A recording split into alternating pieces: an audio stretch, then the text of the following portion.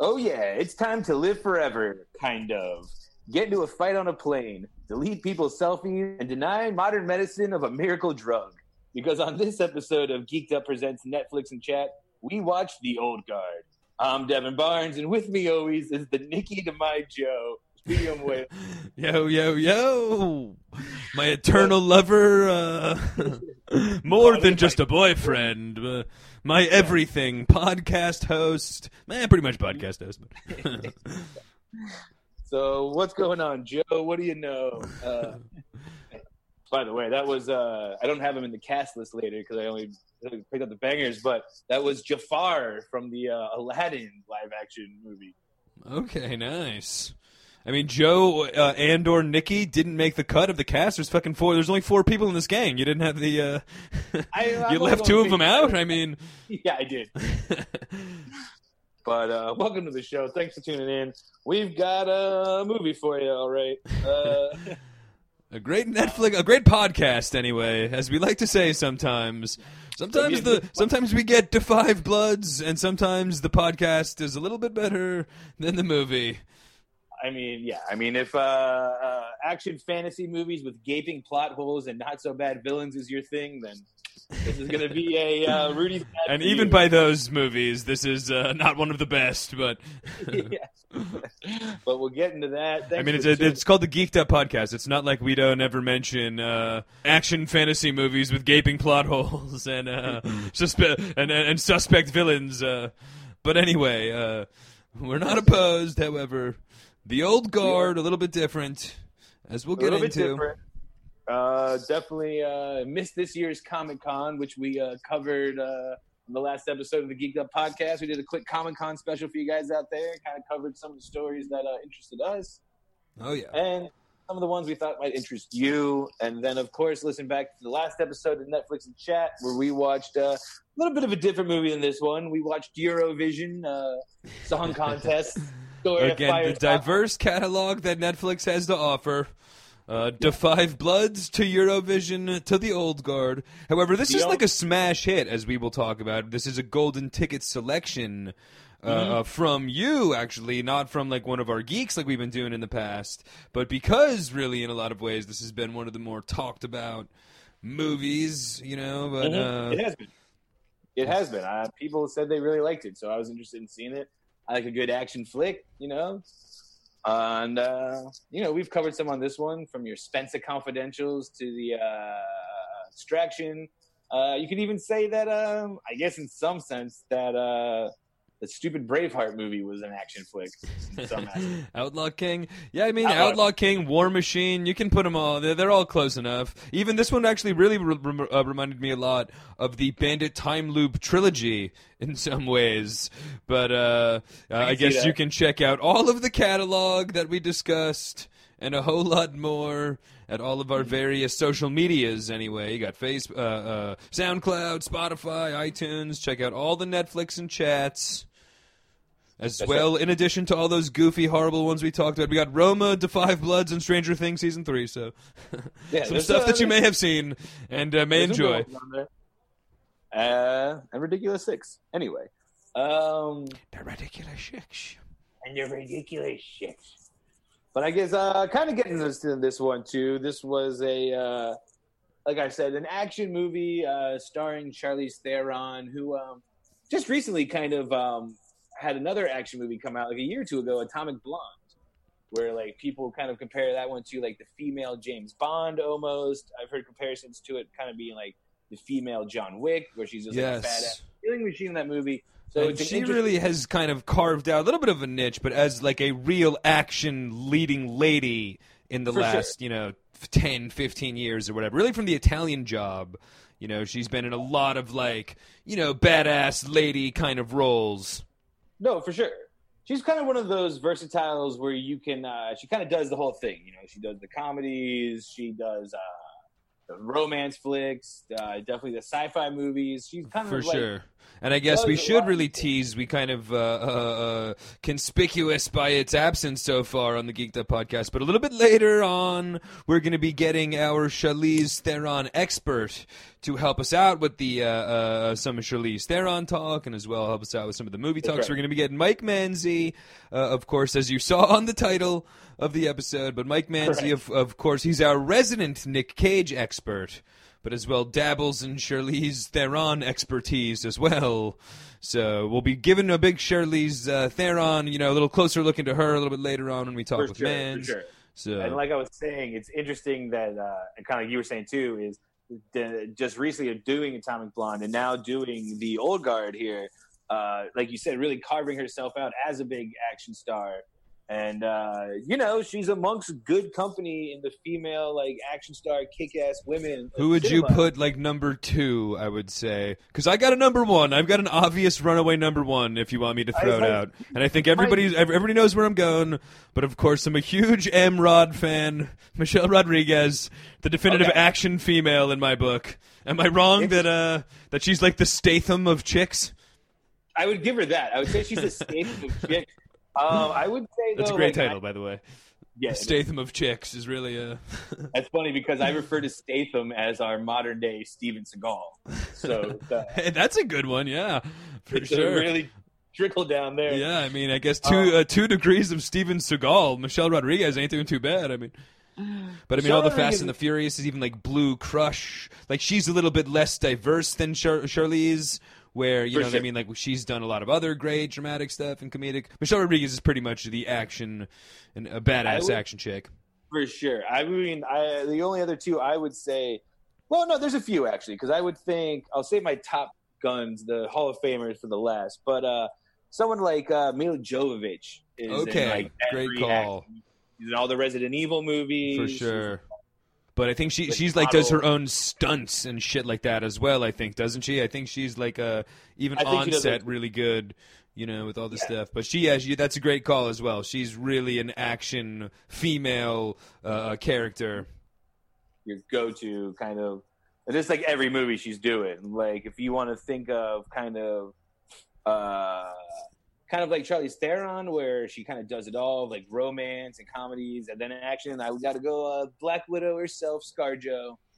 ScarJo, yeah, definitely. I mean, she's got the big franchise whole thing going, so she's got her face out there with that. However, I don't really think of her as much. I kind of still associate her more. First of all, I kind of more associate her with just being smoking hot from back in 10 years ago when she burst on the scene. But I kind of more associate her as like a regular actress than Marvel character action actress. You know what I mean? Whereas more of a Marriage Story, Scarlett Johansson. Exactly. I'm a Black Widow, Scarlett Johansson. A little more of a short hair, much like Charlize Theron. I like my chicks with crew cuts if they're going to be doing action. Yeah.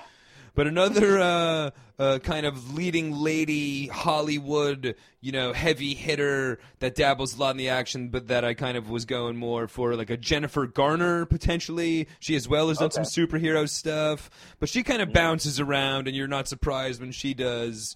If she's in an action-centric movie, or Jennifer Lawrence as well has done some stuff. The Red Sparrow.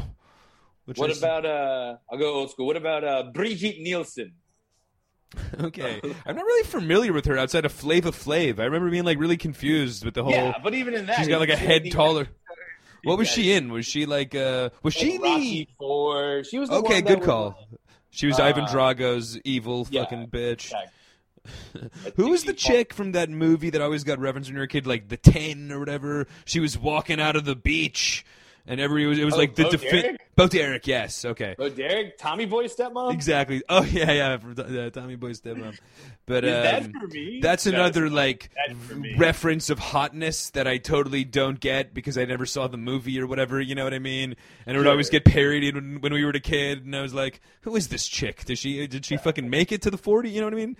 40 years old. Yeah, Sidney Crawford's hot today in 1992. I don't know why we're focusing on, but." Yeah. I guess then to go more old school, I'm talking then, and I guess this would kind of be like my Hall of Famers, but like Sigourney Weaver, obviously. Of course. all the Alien movies. Yep. I mean, really one of the definitive, I'd say probably the definitive action female role, and really one of the definitive action roles of all time, as Aliens really one of the, and standing the test of time at this point over, 20, 30 years, probably 30 years, definitely 30 years since, maybe even 40, 35 or 40 years since Alien, and it's still like really popular on the midnight circuit, and totally stands up. She's absolutely amazing. Mm-hmm. For sure, yeah. And then of course, I guess the other one, let me just finish off. I'm sure you were going to be going Sarah Connor next. You got to say Linda Hamilton. Yeah, obviously from T2 though, not T1. Yeah, obviously. But I mean, again, really one of the definitive just action movies in general. And for a female to have such a leading, I mean, Arnold is, obviously carries that movie, but I mean, Linda Hamilton's doing all the dialogue. She's like really the driving force of the whole movie, and for it to go down as like top 5 action movies flat out, T2 all day, man. For sure. It's kind of what I go to in like my action movie like scenarios, and it's just a crazy thing too, because like I say, like in the first Terminator movie, she plays such a different character. She's like the victim and like running from Arnold, and like the very end she crushes the head, but she's the classic like woman in danger. That's true. Stereotype movie. And in the second one, she's the shotgun wielding like That's true, I know the future's gonna be crazy, leading the I'm rebellion. Badass now, and it's like all right. Yeah, that's good. That's good. Good call. I'd say for me, I'll kind of go to my really definitive go-to outside of Emrod, of course. My other real go-to, and outside of I guess Sigourney Weaver and Alien, like the actual specific character.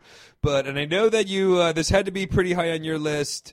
As a big Tarantino guy, and a big shout out to our recent Zoom trivia contest, where I'm sure you asked something from Kill Bill, and of course Uma Thurman, and really just the entire Kill Bill, especially when that came out in the early 2000s. That was really one of the headlining stories of the movie, outside of it being like a weird Tarantino kung fu and RZA being on the soundtrack. It was all of the female lead. That movie, is the whole female lead, and it's just wild. The scene where she fights like the whole wild 88s or 99s or the crazy 88s or whatever. Look, it's a crazy action scene, and again, as good, much like T2 or Alien, like as good in the genre, like as good as any movie, and just a flat-out amazing movie that happens to be starring a female and happens to be female-centric, but really, at the end of the day, very inconsequential to the movie, you know what I mean? Because it's an amazing movie. And like when it started, it was maybe a headline that Uma Thurman was like, Uma Thurman, badass action lead, like what? And then it turns out at the end of the day, it's just an all-time great movie, I guess we can even stick with another big Tarantino, because Tarantino had the whole Grindhouse project with Robert Rodriguez, and really both of those movies were very female-centric, where, of course, Kurt Russell was the bad guy in Death Proof, but that was Rosario Dawson and all the chicks really carrying that. That was like a real Tarantino movie dialogue, all carried by chicks, Mm-hmm. Absolutely, yeah. That was a whole... I guess in that aspect, too, I would say a group of women who are maybe not movie action stars, but I guarantee action stars in your eyes, Liam. And, of course, I'm talking about the gorgeous ladies of wrestling. Lots of sensational Sherry and Miss Elizabeth and all of the... And also, that's the show now. That's big with show. Mark Maron's on, right? Mark Maron. Yeah, I've never actually watched it, man, and I'm really disappointed because I'm sure it's funny. The professional wrestling world is a hilarious world to have a fucking comedy show take place in. But I have not really watched that. I guess for some hilarious comedy ones, though, I did watch Tank Girl back in the early 90s. So I'm throwing Tank Girl out there. And then another hilarious one, just for being like really bad and cheesy, but the whole Angelina Jolie Tomb Raider live action movie that I guess was like a real success, the whole Lara Croft franchise. She's another one that's done a ton of action films. I mean, she did Salt, Mr. and Mrs. Smith. That's true. She's a pretty good action lead. But that movie, I was Tomb Raider was obviously a huge game for PlayStation. I didn't have PlayStation, so I didn't have the game necessarily, but that was a huge game. And then I remember not being familiar with the game when I saw the movie. Okay, so maybe that hurt. But I remember seeing that in theaters potentially on opening weekend and being like absolutely disgusted with my stupid friends for thinking that it was a good idea to go see the fucking Tomb Raider movie. But hilarious. I did have the game. I played it on the original PlayStation. I had the first one, and there was always this rumored thing that, like, this is gonna sound really weird, but the little like 2D pixelated Lara Croft in the game. There was always this rumor that at the beginning of the game, you're like in her mansion, and there was always a rumor that like if you did the right combo or buttons or had her like walk into one room and then go in the pool and like walk in another room, you'd see her naked. And sounds like a very adolescent rumor to spread like wildfire across the world. Tried like a couple hours, but I'm like, all right, there's got to be bullshit. Yeah. I mean, again, pre-internet days, a virtual Lara Croft naked on your PlayStation screen would have been come in here. I'm playing pretty epic. For me, I was more of a Leisure Suit Larry kind of guy, of course. The original porn computer game that I've only heard of in legend, but I'm sure some creeps jerked off to it though. Leisure Suit Larry. That if you don't get laid in like the first like 48 hours, your character dies. Yeah. Ah, the legend. So I guess that's a good one to end it on, Leisure Suit Larry. A nice respecting, Feeling all the good a nice respectful to conversation about women in a film, leading up, of course, to Leisure Suit Larry. All of them hail in comparison to Leisure Suit Larry, however, of course.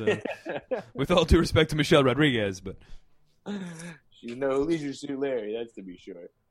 So I guess, that'll get us into talking about this leading action star lady, though. In this movie, we'll give the old guard the old IMDb rundown.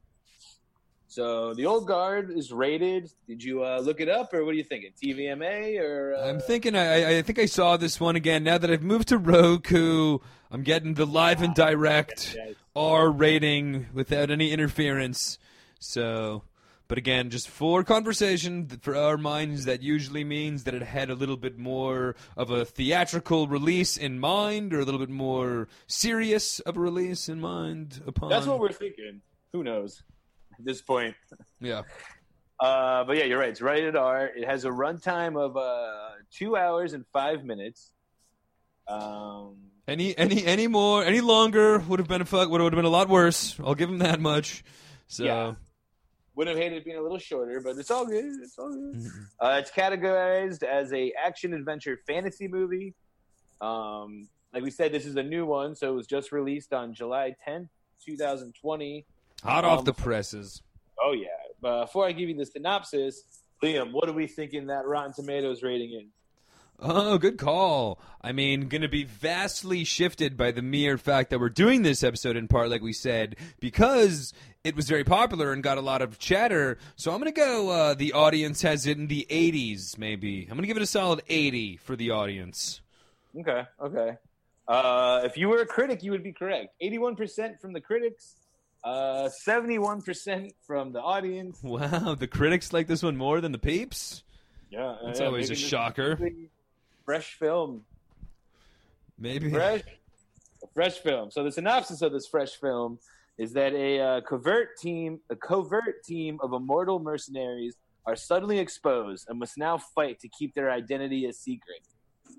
Kind of? Yeah, that's really not exactly what I would go with. Yeah. Their identity being exposed was a very little part of the plot line, really, I would say.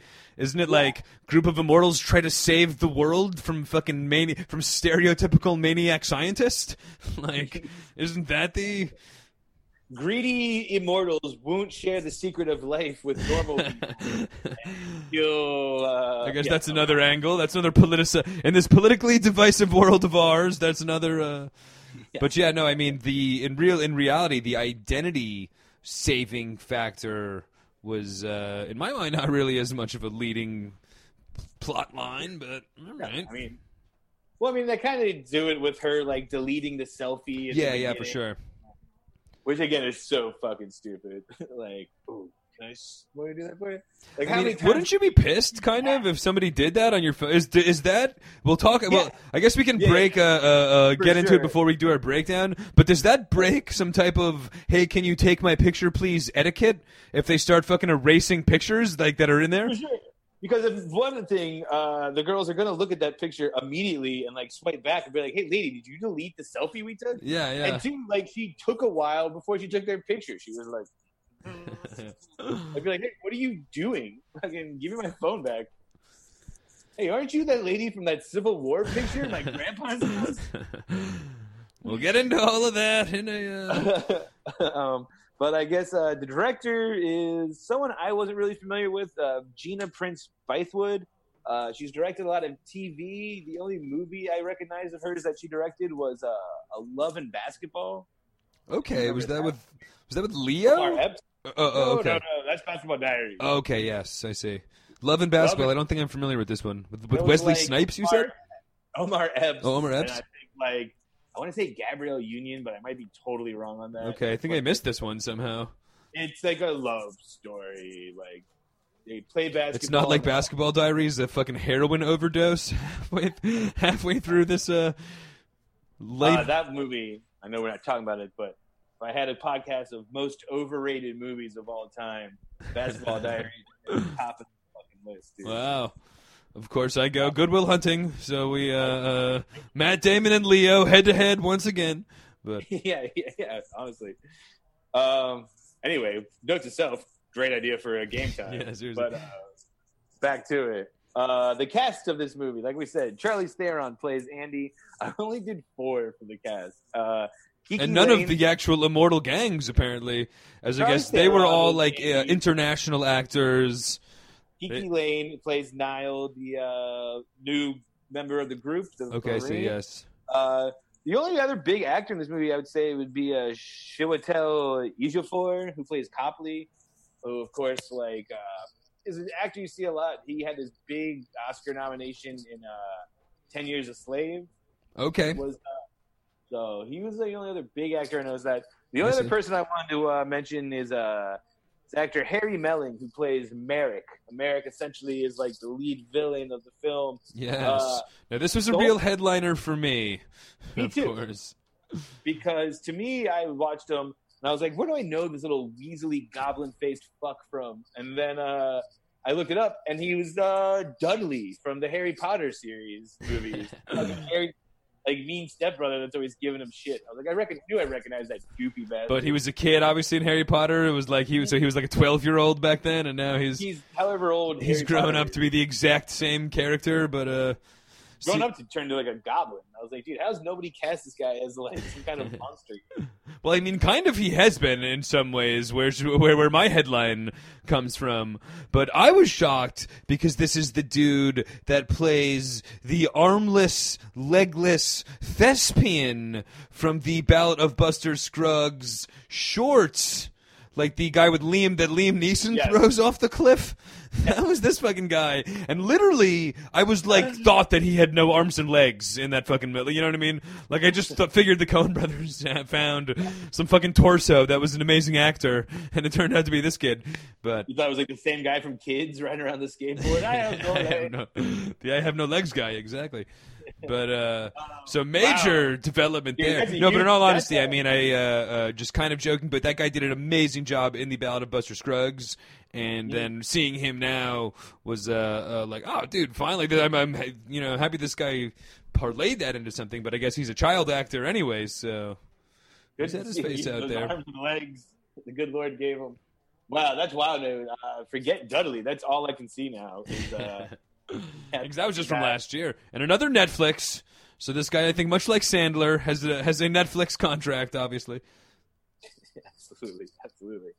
And I guess with that, that's the IMDb breakdown of this movie. I guess that would bring us into our official rundown of the old guard. And I guess the movie starts off where it kind of does that thing that we've seen in a lot of movies, where it starts off from like a center point, or in this case, even a beginning point in the film, where it shows them all dead, right? Like laying there all dead, the whole team. And I think Charlize Theron's narrating like, how many times has this happened? Yeah. My first note, Bandit Time Loop trilogy? Question mark. I was like, are we? We've already done the time warp again on the Netflix and chat show, like we've mentioned, but. And I guess kind of a time loopy kind of situation, a little bit, but Immortality, anyway. Yeah, I guess correct. not really time loop at all, but kind of. I mean, it's the same thing. You keep seeing them die and come back. Yeah. I don't know. So I guess the movie starts with Charlize Theron's walking around some some village, I guess, third world country. I don't want to say, but a marketplace in Marrakesh. Yeah.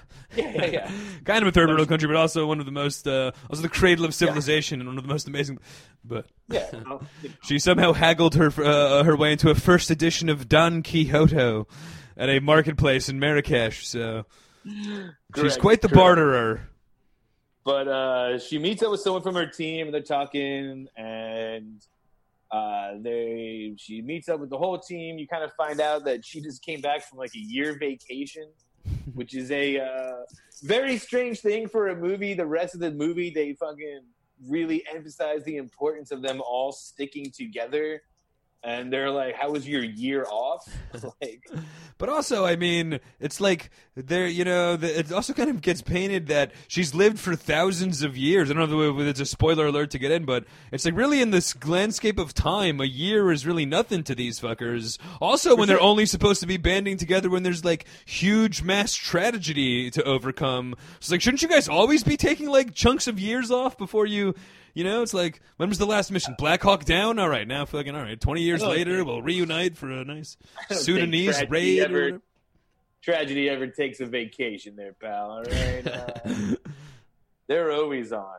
Well, okay, yeah, I'll bring this up later, too, because that kind of goes into their strange powers, too, besides of just their Wolverine powers. But the team meets up. They're getting a job from CIA agent to our next CIA agent, Copley, played by Chiwetel Ejiofor, and I guess they're going to raid some people that like kidnapped a bunch of children, if I remember correctly, right?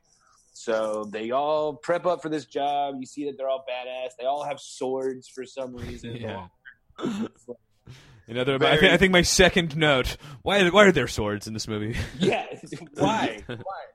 They're using, I don't know. So, and the thing they literally have like high-powered machine guns, and then all right, I've got a banana clip, a 700-round banana clip check, fucking double gauge automatic rifle check, check.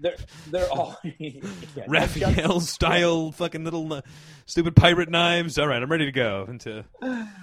Well, that's the thing too, is they have all these quiet weapons, like you're saying, and they sneak in, like they start killing all the outside people, and then when they get to the door, looks like a pretty easy door to kick in. They don't have a guy that can pick locks. They just throw like a giant loud explosion on there. It's like they don't have a big galoop like every other group of 4 superheroes that have the big asshole to fucking kick the door down and pick locks. But they blow the door open. They go into a room. They realize the whole thing's set up. They get gunned down. They come back to life, straight up Wolverine style, and then they kill all of the people that killed them. Realizing there's no little girls or children, that there's a camera watching them. They realize that Copley has betrayed them. They now realize that. Which was kind of an obvious setup when they were when they did, much like Da 5 Bloods, when they did the initial meeting, you kind of had the feeling that this was not to be trusted. And again, this is the second time already that you've brought up Wolverine real quick, but much unlike my thoughts in the Avengers Endgame, I really could have used a Wolverine reference in this movie, considering since it was like the contemporary real-life world of 2020, theoretically, and they have these crazy powers. You think one of them would have said, like, kind of like Wolverine. Like, when they explained it to Niall, they would have been like, oh, come on, you're like Wolverine, you've got adamantium in your veins, or, oh, it could have been a funny little comic relief moment, unlike... Something like that. Yeah. I digress because it's impossible to not draw a world. It's impossible to not draw a Wolverine connection, and the line that would have been perfect is when they finally like recruit Niall and she realizes that she has it. When they explain it to her, all she had to do is be like, "You mean like Wolverine?" Exactly. Like, yes, 100%. The other thing though that you just said, and it's really pointless trivia, but I'm going to point it out anyway, is that you said it's like obviously a modern movie in 2020. This movie either takes place actually in 2019 or 2023 or 24, because when you look at Niall's phone at one point, it says Sunday, April 21st, and that could only be in either 2019 or like 2023. Wow. Yeah. Interesting. I did some research. Now, do you think that was maybe just like a logistical overlook by them, or do you think 100%? 100%. Okay. So this is kind of like if that the Ice Cube "Today Was a Good Day" song. If you do all of the math of when the Lakers played the Sonics, and there was like, there's literally a day that they have like that pinpointed down to that. Oh, today is a good day. Yeah, there's an exact date. They have like the exact day where the Lakers beat the Sonics, and like a bunch of the other references also came true. 100%. I guess though, bringing up Niall is because while the team is now betrayed, they're like, oh, we have to go find Copley and like stay underground, or people will figure out who we are. It also cuts to the all women Marine squad in Afghanistan hunting a terrorist. Doing an equally badass job than the immortal superheroes, might I add. But yeah. The classic Niall. Well, Niall is the Marine with these guys. They capture like this terrorist, and then much like 1917, after they have the guy subdued, he just like stabs. Yeah. Or 1960 just stabs her in the throat. For sure. Like, oh, be on your game, fool. I know. Like, what are you doing? It's 2023. Didn't you see 1917 a couple years ago? It was fucking won the Oscar. What are you? But so she dies, and then the group on the train, I guess the group, our immortal group, is now on a train, and they all wake up from a dream of this girl dying, meaning that not only are they have Wolverine powers, they also have like a psychic bond for some reason, right? To the other immortals, yeah. Correct, with each other. So basically, Charlize Theron's like, we haven't had one of these in 200 years. You guys go find Copley. I'm going to go recruit her, okay? So she recruits the girl, like, you know, she breaks her out of the Marines or whatever, shoots her in the head, watches her come back to life. But I was kind of confused about the Marine whole thing, is why was everybody like, all of the Marines, and especially the one girl whom at first tried to help save her other like Marine partner, why were they also like disgusted? I know they would be weirded out, but wouldn't they be like, dude, this is amazing, how did you heal? Yeah. And be a lot like, they were very like skeptical, and like it was almost like that they knew there was this ability in some people, and they looked down their nose at oh, she's one of those immortal assholes, bitch. Yeah, exactly. Like they were like looking down their nose. They're like, yesterday you had your throat slit and today you're fine. Like, psh, something's weird with you. You know, like, why are they being catty to her? Nobody was talking to her on the bus. Like, they should have been like, Jesus Christ, this is amazing. You're fucking doing sit-ups at an amazing rate right now. This is crazy. If this was, like, which they're ripping off, like an X-Men movie, then it would make total sense. They're like, oh, she's a mutant. Yeah. Fucking, we hate them. Exactly. But yeah, you're right. So at the point, I kind of thought it was like that, like an X-Men movie, where they're just like, okay, I guess we're living in a world where there are mutants that, No. Because the whole thing is them getting discovered by the camera, and them all knowing each other too. Like, we're a very close. Don't worry, Copley's gonna tie up all the loose ends, and it'll never be.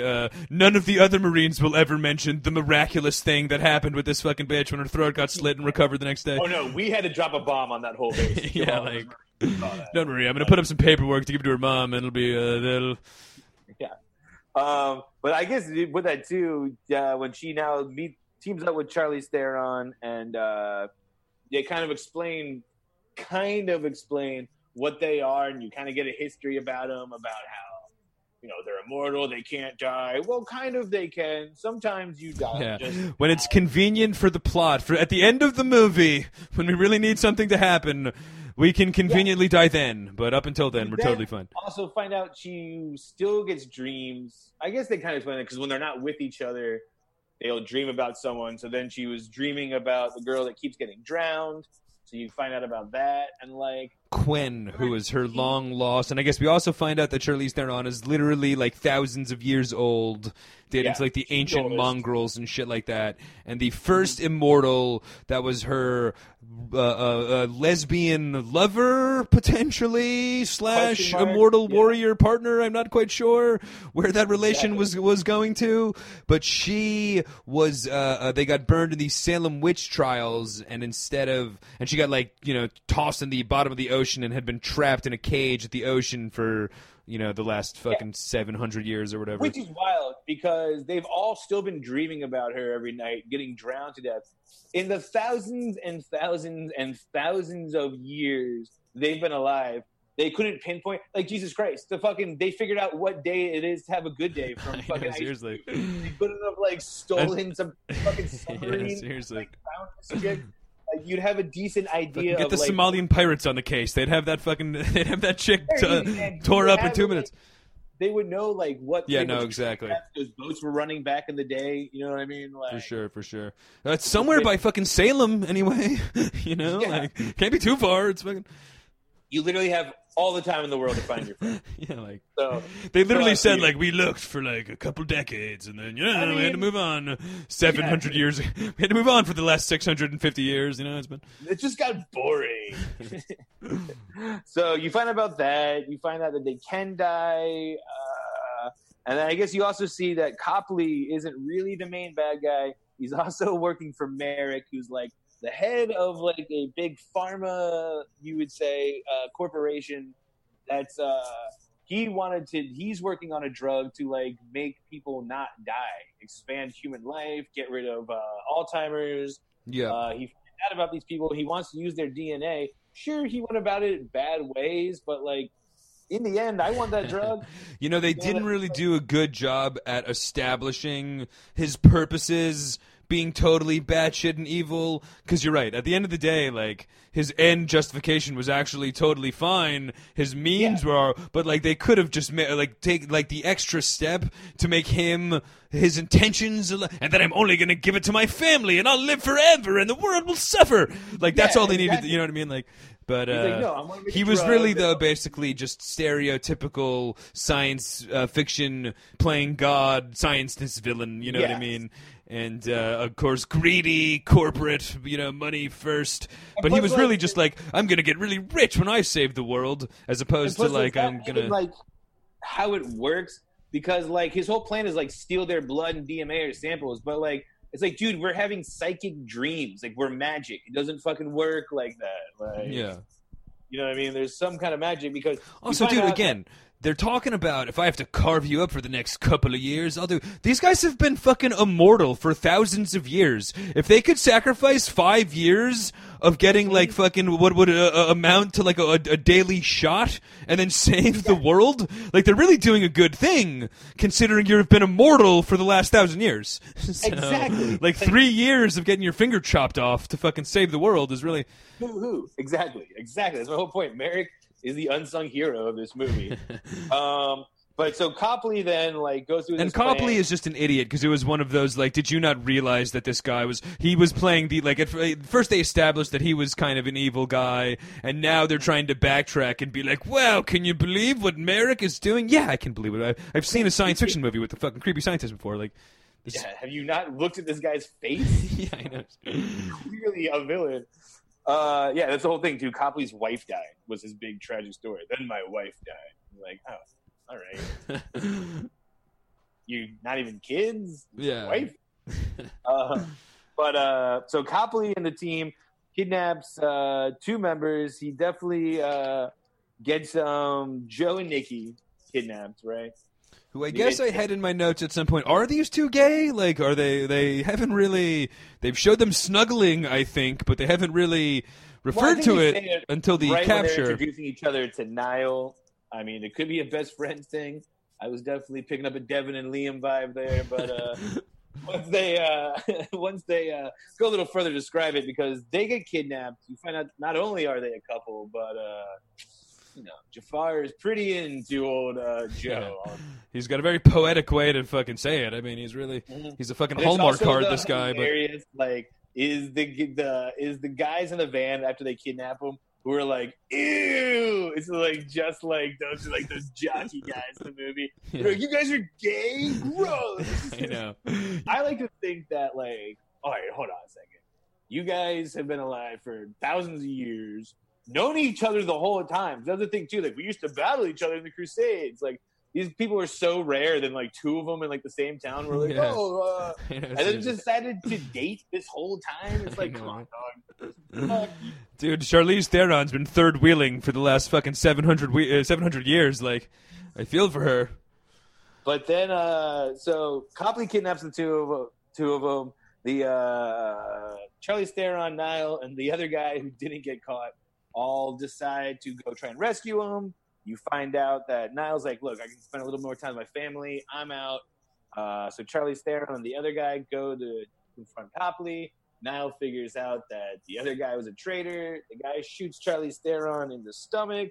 You kind of find out that she's not healing anymore. Well, Booker kind of set her up, though. The other guy turned Charlize Theron in to Copley, because now he's going to be complicit with the whole thing. Kind of like Devin's saying. He's like, look, they can do good. And also this guy is trying to kind of find a way out of his immortality. He's like, look, this sucks. We don't die. We're not doing anything. I don't want to fucking be alive for another 1,000 years, tagging along, third-wheeling with fucking Joey and Nick fucking holding hands everywhere across the planet. You know what I mean? So, like, let's just fucking find a way out of this. Like, I think this guy can not only save all immortals, but actually help us as well. And that's the other thing, too, with stupid Merrick, I guess, because if this guy, the traitor, just wanted to go turn himself in and be like, yeah, I help you, but Merrick's like, I need every one of them. It's like, no, you don't. I know. Yeah, exactly. What are you talking about? And the other big gaping plot hole here, however, is Copley, who, if it's a setup with Booker, they also know that Booker's bringing Niall. So they should know that Niall, like, when Niall shows up at the end, they're like, there's another one? Yeah, didn't Booker tell you when there was the big setup with Niall, with fucking Charlize Theron? So it made no sense that Niall was this, like, mystery immortal, because they had Booker working on the inside. So that's such a good point. I didn't even think of that, but yeah, duh. Wait, like, oh, there's a new one, too, now. Yeah. Who is this one? Merrick's crazed, like, obviously another immortal, stupid, like... You've watched her get fucking shot 15 times. I mean, it's... But they all get kidnapped. So the whole gang's now kidnapped. Charlize Theron's no longer immortal because she's, bleeding out, I guess. Much like 11 in season 3 of Stranger Things, her power has been nerfed at the most inconvenient of times. Correct. Niall comes back, confronts Copley. Copley is like, and shows him the dumbest way ever. He's like, who are you? And she's like, and then shoots herself in the foot. Yeah, seriously. What are you doing? Just blow his head off. Like, what are you doing? What's the... Or just tell him, like, hey, I'm one of them. Like, fucking, all right? Plus, that's a hypothetical question, because you know who I am, because you've seen me fucking with my immortal powers, so... I know you don't literally mean who am I, but... Here's another thing that kind of, like, I thought was whack, was that Copley then kind of shows Niall, like, the whole... things that have done throughout history, but a lot of the things they did throughout history like affected people years later. He was like, they saved this person, and then in 100 years that guy's grandson cured like malaria. And I was like, wait, is that one of their powers too? Like they know who they're saving? Yeah, like, I mean, it was definitely like a butterfly effect part of the whole like, do they know that, or were they just like, no, his grandfather served him? I mean, I think that they're like instinctually drawn. I think they're like deities or whatever, like whatever they do, it will ripple out into something was kind of the point. You know what I mean? Another thing they never really talk about at all is like, for so sure. They are like angels, I guess, or like what the fuck are they? Because like everything they do is like, we have to be immortal warriors. Even in the beginning of the movie, Charlize Theron's like, have you watched the news lately? It's pretty wild out there. Yeah. It's gonna be a crazy week. I mean, they are definitely setting up them kind of as like almost modern age superheroes, to the effect where they're like going, like I said earlier, they're going to like Sudan when there's crazy guerrilla tragedies going on, and like specific isolated crazy situations they try to diffuse and whatnot. So they are kind of like a band of guerrilla militia, That's right, but they're not really kind of like mercenaries, so to speak, for hire, because they are getting paid for this as well. So. And they are getting hired, because it's not like they're magically like drawn to these situations. For sure, yeah. Like, they're taking jobs from Copley. You know what I mean? That's like, true. Because, they literally negotiated the terms of the deal, fucking. For sure. Like, so then they get to the Niall goes, rescues them all, and again in like the dumbest way, where like she first breaks in with like a machine gun behind her back, and the whole people are like, "Freed! What's behind your back?" And she's just like, "Gun." Yeah.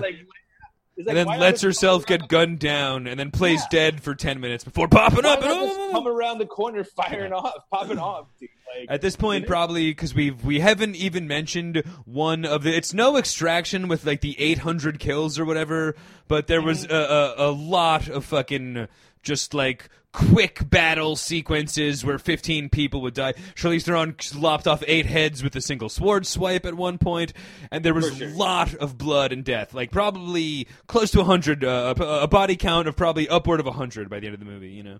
Correct. There's a lot of innocent security working for the medical company that just got murdered by these immortals. Much like Extraction, Devin brings up a good point. Like, half of these people are just senselessly killed by Charlize Theron because she's a blood-hungry bitch, basically.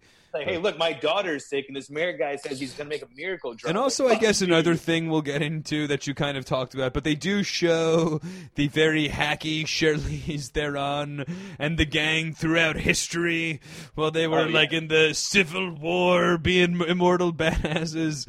And it was just a very not, I get where they were going for, however, poorly executed to where it really, and specifically the Civil War picture, there's just something about it that was so stupid. Where Charlize Theron is dressed in a Civil War Union soldier's outfit, my jaw hit the fucking ground, dude. Because it's there's also written history of the Civil War. We know of hundreds of Civil War heroes and stories. If there was some immortal chick warrior fucking musketing everybody with death, with not using her musket, using her random axe that she's brought through eternity, it would have made the history documentary by now. For somebody that's fucking deleting selfies, she sure is posing for a lot of fucking pictures throughout history. You know what I mean? Great call. Half of that board is her and the gang cheesing it up in old black and white photos. That reminded me a lot, dude, of In the Shadows, that vampire show that I've been watching. You've already watched. I've been watching it over quarantine. But when they show, and that's a goofy comedy show that they'll show fucking stupid fucking Nandor dressed up in his 80s punk gear, and it's hilarious. But this was it reminded me too much of Nandor than fucking anything real, you know? That's very true, man. That's very true.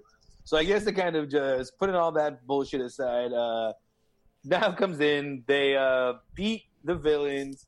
And another thing, too, where, there's a scene towards the end where, they're going to, the final hoorah, and Niall's like, I'll go through first. I'm immortal still. And Charlize Theron's like, no. I always go through first. It's like, fuck you, you idiot.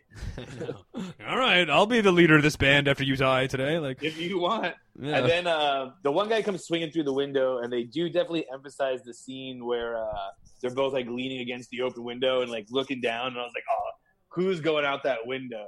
I thought, to me, that the big ending, which would have made sense, I thought the big ending was going to be Charlize Theron was going to jump out of the window with Merrick. For sure. Then, oh, she's dead. And at the end, you see her hand move or something, or she sits up. Or even not.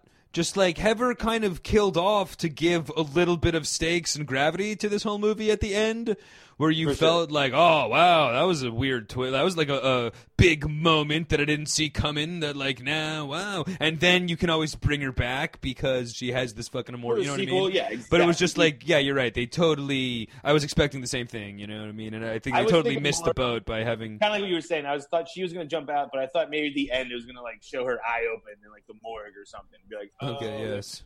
A very Teenage Ninja Turtle ending where Shredder's fist fucking... Exactly that. But instead, Niall jumps out of the window with him, which is still a fun scene to watch. You know what I mean? It reminded me of the Eminem Stan video where they're...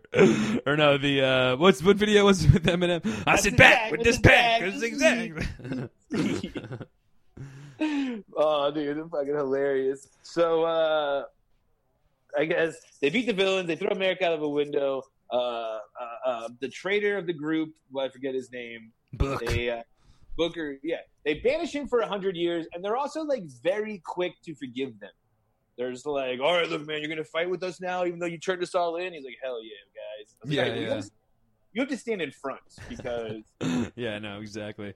I mean, I was a little torn about that, though, because as well as, there's only fucking 4 of them on Earth. What are they going to, you know? They're kind of bond together. They kind of have to, overlook his mistake, you know what I mean?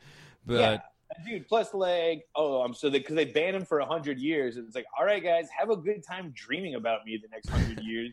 Yeah, dummies. I'm gonna make it real weird. And also, dude, it's like, all right, sweet. So I can just go do whatever. I don't have to go to like Sudanese villages. I can use my immortality on like fucking. For sure. I'm like, plus, I'm gonna make it real weird. Get ready to see my dick for the next 100 years. Because, I know, for real. I'm gonna be driving a motorcycle very fast and having sex with lots of chicks without condoms on because there ain't nothing you can do to me. Yeah. So enjoy those dreams. Yeah. Also, I guess somebody else that they were like very forgiving of too was Copley. Very forgiving of Copley. I mean, they're like, dude, you made this great diorama of us, and now that's true. Will you be our leader? Based exclusively on the shoebox diorama that you made of my violence through the years, we're willing to. Charlie. You know, he totally was the mastermind of the big plot to turn Kodum. Was too stupid to realize that that Merrick was an evil scientist gone too far, and yet still they're willing to make him the Favreau of this Avengers gang. Yeah, he's the Professor X. Yeah. Sure. So the movie kind of ends there, but really dying to set up a franchise, which we'll get into in our kitschy questions in a segment with Mans in a minute. But really, they were going out of their way to not only set up a sequel, but let you know that this has franchise potential. It ends with Copley, being that, but not only that, it does the classic MCU more or less post-credit scene where they're like 6 months later, and who enough shows up to the traitor of the group, the girl that's been drowning for the last century. I think you and I were talking earlier, and both of our notes, it was like, what point did she show up? Definitely going to be a post-credit. Yeah, the last thing in my notes was no Quen? Question mark, exclamation. But you're right, and we've talked about it before with Netflix, because of like the next movie starting in 10 seconds and everybody just turning it off, they can't do post-credit scenes.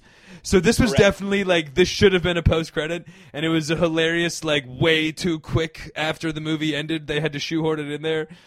You know what? That's a great point, though, because I didn't even consider the fact of, like, of course this is a post-credit scene. But, yeah, you're right. There is no credits in Netflix. I think it kind of came up in the Bandersnatch, where you kept on watching for the next 2 hours. And I was like, well, the credits are on. I'm fucking pressing pause. Or I'm pressing stop. And my movie was like 45 minutes, and yours was 2.5 hours. So... and there was still, talking to Shizon from the Zoom chats, there's still an ending that I missed. Yeah, that's right. He watched like all 4 hours of that fucking thing. Yeah. So I guess that's it. That would be the big breakdown, our rundown of the movie. Like we said, a lot of goofy, decent action scenes, a lot of goofy plot holes. I guess one thing we didn't mention, though, too, is the soundtrack for this movie was very like, who's picking these songs for these action scenes? Like, it's very it reminded me of like a dumber version of Scarface, because like the soundtrack of Scarface is like hilarious. Like he's chainsawing somebody. It's like yeah.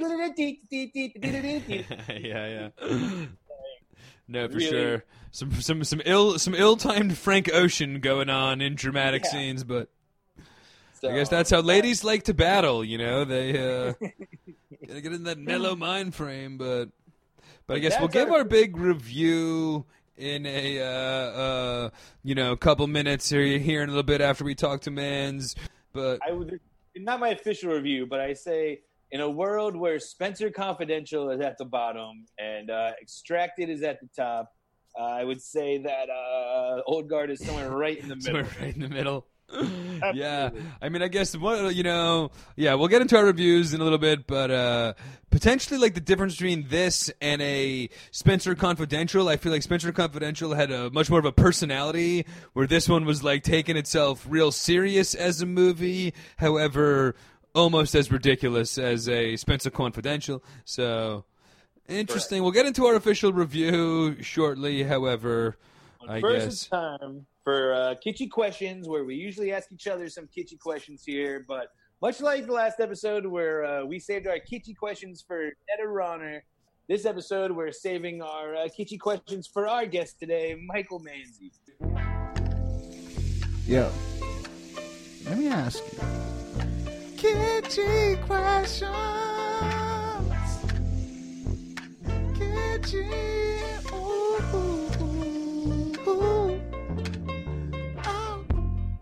Kitschy questions.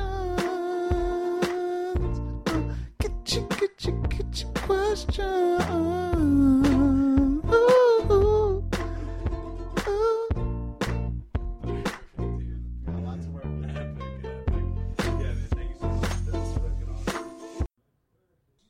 right. Of course, that's Andre Davi with the Kitschy question. Kitschy questions. But like we said, much like last week that we had Netta on as our expert, we've had our guest on before as our Nick Cage expert, and now this time we're bringing him on as our Charlize Theron expert. He's been on the show a couple times now. Welcome back to, I guess, first time though on Netflix and chat. So welcome to the show, Mike Manzi. Thanks for having me welcome back. aboard. Yeah, always great to see you guys. Am I coming through? Is this good? I'm not used to Zoom. I hope we're good. Yeah, you sound all right. You sound all right. If we can take a minute to pause. It's not like Devin's screen never froze up in the middle of a Netflix and chat episode. So it's but like you said, though, we're excited. I couldn't be happier to be chatting. There we go. That's the attitude.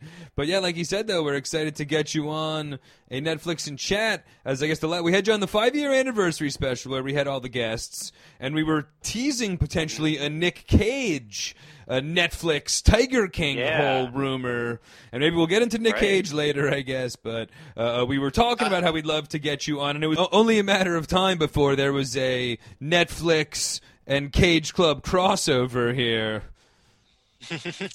Yeah, we've done enough actors over at the Cage Club Network. At this point, we are bound to cross over sooner or later. And I guess that'll give us a good opportunity real quick to give just a shout-out and a plug to Man's whole podcast network and operations. I guess really the easiest way to just check it out is cageclub.me, I would say. Yeah. And you're on all of the socials, correct? All your medias. Your SoundClouds. Is there any one particular you want to tell anybody about, or? Well, I think I really like Spotify because you could just kind of type my name in, and then every single show that I've ever appeared on will just pop up there. Nice. I don't know if my phone has that much information left on it to see every podcast. My phone might explode. That's a great call, Devin, because I've got 5 years of Geeked Up on my phone, clogging my. And there's that too. But I guess that is a good point for both of you, because 5 years of Geeked Up, but as well as a whole lot of podcasts from Man's. And again, he's part of the whole network now at cageclub.me that has other podcasts. The Foodies Films podcast is a cool one. There's X's for Pod, X-Men podcast. That's a cool one. But then Mans himself is the host for a whole number of kind of like serial watch podcasts, where I guess, of course, all started with Cage. Nick Cage, but then it's went to Keanu. You've recently, on the 5-year anniversary, you're telling us about the Tom Tom Club with Hanks and Cruz. You've done the Monkeying Around with Mans, as I'm hoping you called it. Wait, what? Monkeys? That was Monkey Club, but that wasn't on that. But that's a great show. Okay, I see. Wasn't Monkey Club where you serial watched monkey movies, though? Am I wrong? No, that is a show on the network, but I'm only a guest on the Planet of the Apes episode. Okay, I see. That wasn't one of the ones that you hosted regularly. Okay, I gotcha. You should have been on the Mighty Joe Young episode, shouldn't you have? Unfortunately, what are the producers of that one thinking? I mean, come on, easy layup there. They're on indefinite hiatus, unfortunately, but I'd love to talk Kong Skull Island someday, somewhere, somehow. We're always here for you, buddy. If you ever want to host a Kong Skull Island one, we could definitely. But I guess so. With all of that, though, and then as we mentioned, in addition to all of them except the monkey ones and a whole lot more, but you have as well done the Charlize Theron. What was that one called? Charlize Club or? So, yeah, there's kind of an interesting story behind that. It's called Watch the Theron because we are dumb and mispronounced her last name for, like, our entire lives. So we figured out until, like, right after we launched the show and had the artwork and everything ready to go. What did you think it is? Am I wrong? Is it Theron, or were you pronouncing it? Well, it's Theron. It's Charlize Theron. Okay, so we thought it was Charlize Theron. And, like, I thought it was Charlize Theron my entire life, pretty much, because I'm a dum-dum. Yeah, I mean, this is mind-blowing to me right now. Yeah, don't call yourself a dum-dum, because that makes me and Devin dum-dums. And we've been saying, I think Devin called her Charlie earlier, by the way. I mean, it was... we're cool like that. But we decided, like, you know, if nothing, we're committed. So we stuck with the name. We thought it was just funny just to keep the name anyway, go with it. And it was kind of a last-minute idea. We were going to do a Ben Affleck podcast. Way better choice to do Charlize. Yeah, there was some chatter in the media about him at the time, so we just like quickly transitioned over to the Charlize stuff, and it worked out really well. I think, yeah, she's got a very interesting career. Good call. There's no video of Charlize Theron grabbing some old MTV VJ's tit from Kenya. Precisely. And you don't have to watch 85 movies that take place in Boston either. Is a good.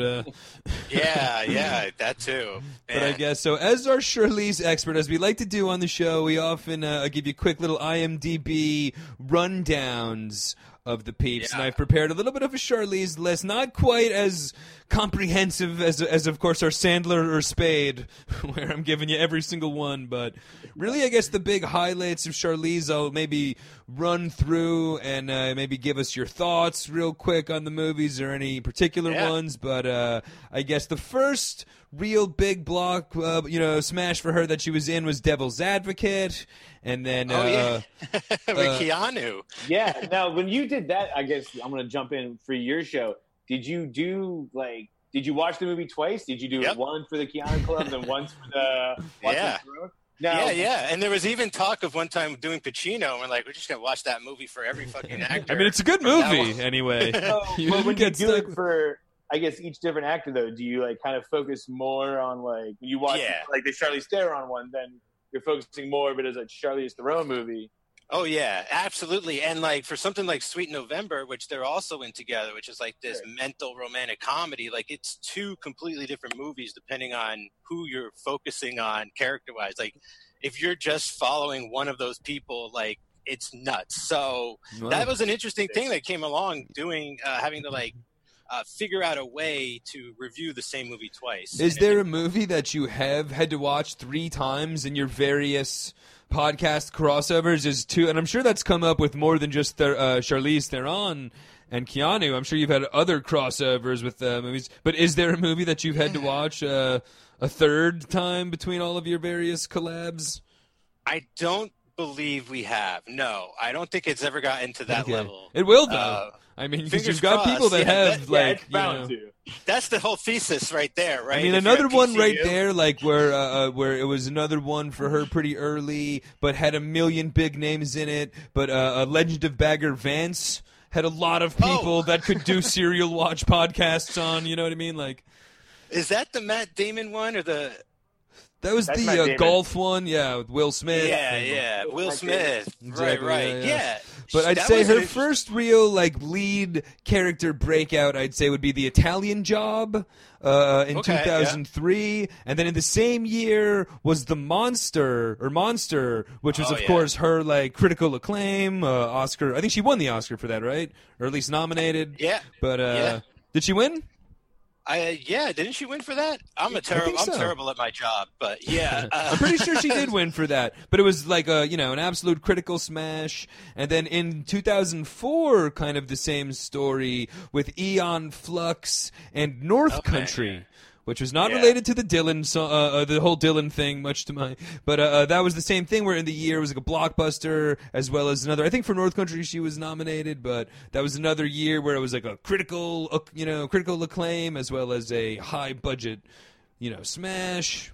Yeah. It's interesting how she's been able to sort of bounce between doing sort of these heavy dramas like North Country or something like In the Valley of Ella with Tommy Lee Jones is a really great sort of crime procedural. And then she'll go and do, like Fury Road or you mentioned The Italian Job. I'm getting there. I'm getting to Fury Road. Spoiler alert. Not just, but on the subject of cars, she ends up in the Fast and Furious franchise. And that's true too, yes.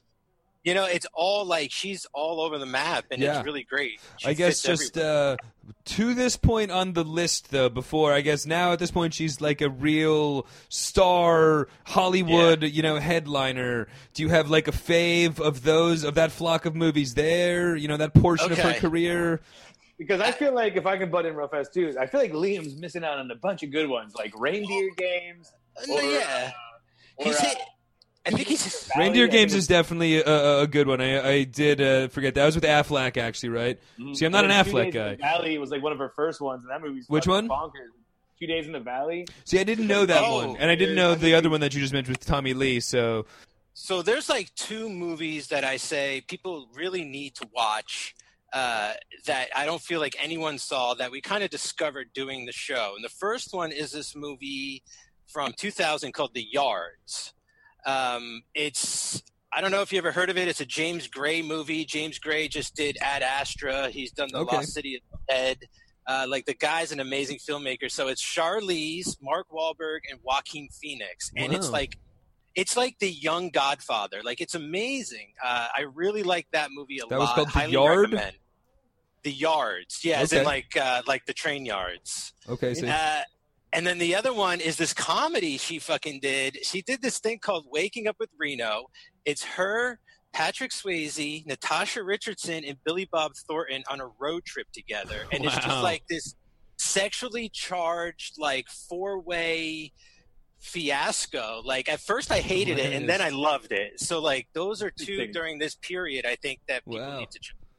Okay, very interesting. I guess one thing as well that I did kind of notice about her for early in her career, did she, for a South African, native or whatnot, did she do a lot of, like, did she do anything before, like, big stuff in the States? Because I think her first IMDb credit was, Children of the Corn or something that I was familiar with, but it was like Devil's Advocate was pretty early on into her reign, so.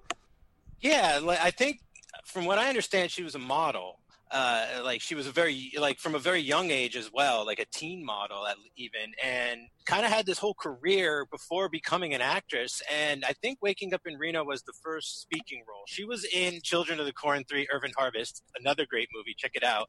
But that, like, that performance, I think people were like, who the fuck is this person? Like, she was really fresh on the scene at that point. And from the beginning, we noticed that if there was just like, we need someone to be the wife or we need someone to be the young girlfriend, from that point on, it was kind of her in all the high-profile role movies. Yeah, you're right. She's definitely the girlfriend in, like, That Thing You Do.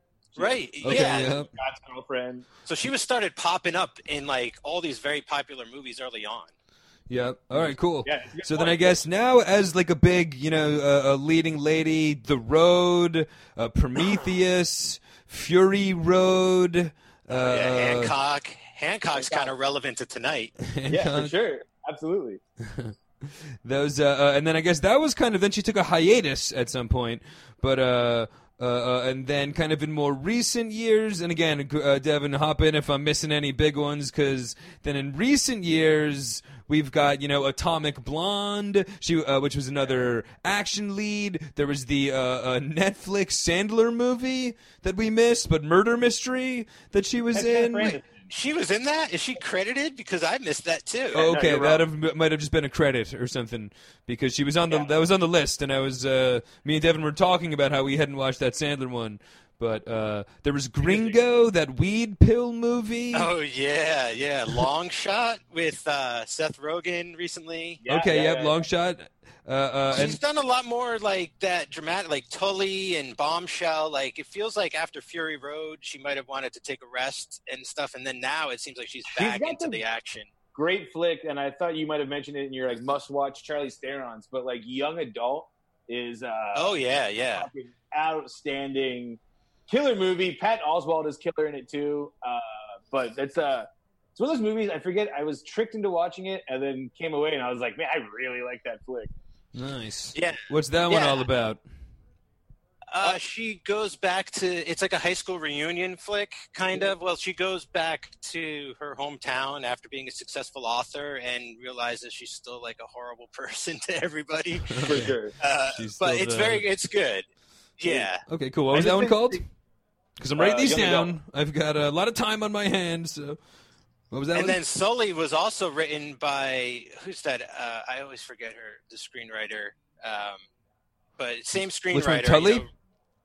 Who wrote like Juno and. I see. Terra. Yeah. Tully was another like one that got a lot of critical success as well. I didn't see that one, but. And I can't believe none of us are mentioning Mad Max.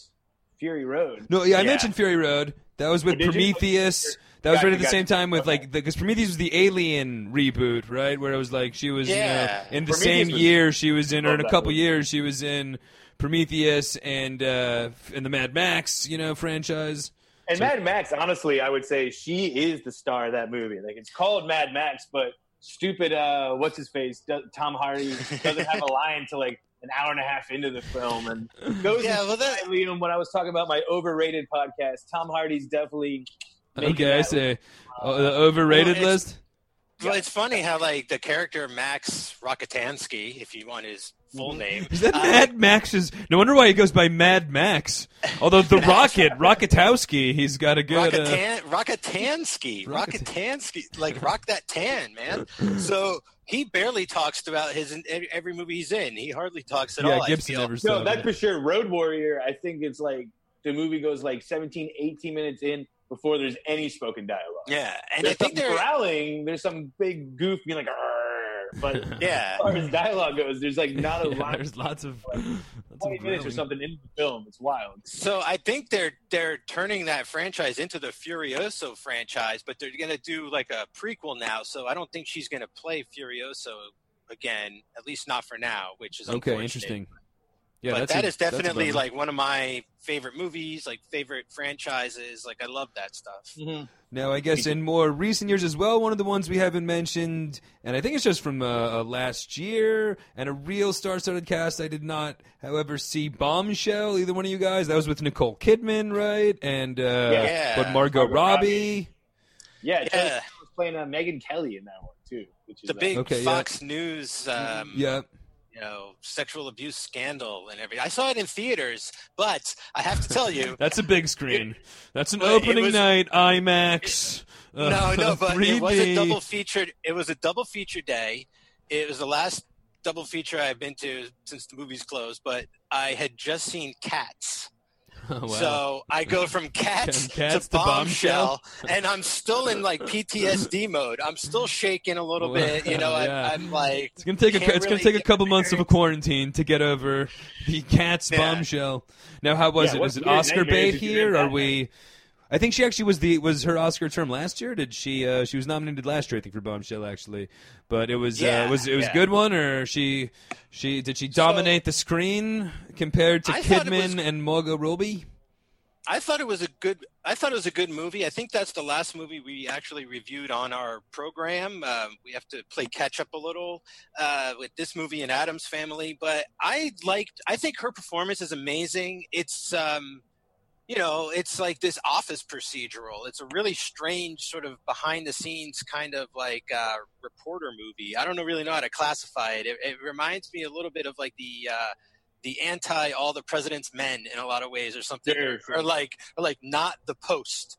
You know what I'm saying? Like, yeah. One of those kinds of things. Like maybe more like Network.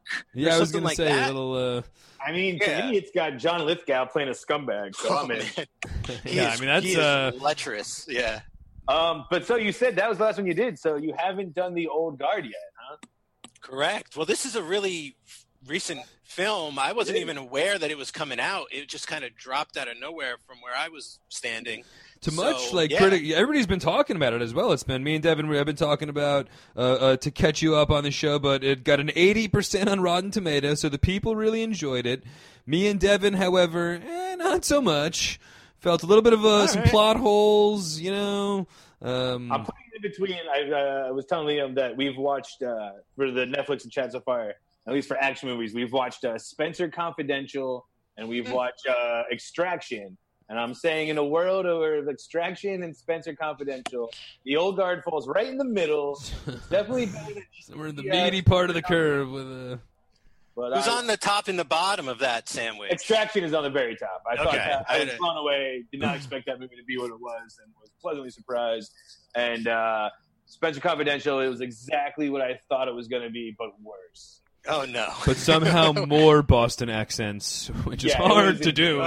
If you haven't seen it, watch it just for like the sheer insanity. I mean, Mans is a couple of years ahead of us. Are you familiar with Spencer Confidential as like an '80s TV thing? Because me and Devin were not. We had no idea what it was. No. Okay, I see.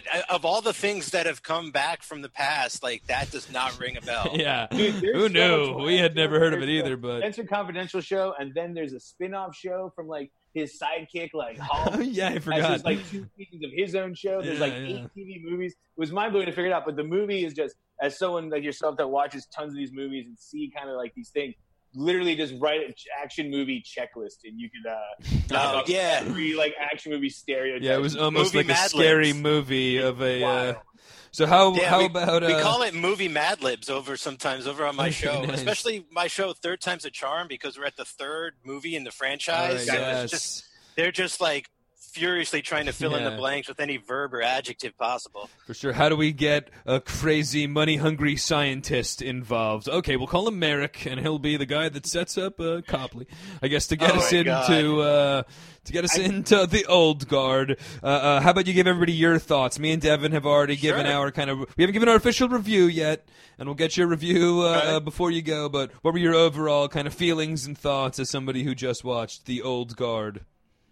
Right. Okay. So first, I just got to say, like, I think like most of us, I'm just starving for new movies, like new, cool-looking action movies, and this looked like something at first glance that I'd be excited to go see in the theater, like the new Charlize action flick. Like, sounds pretty awesome, based off a graphic novel.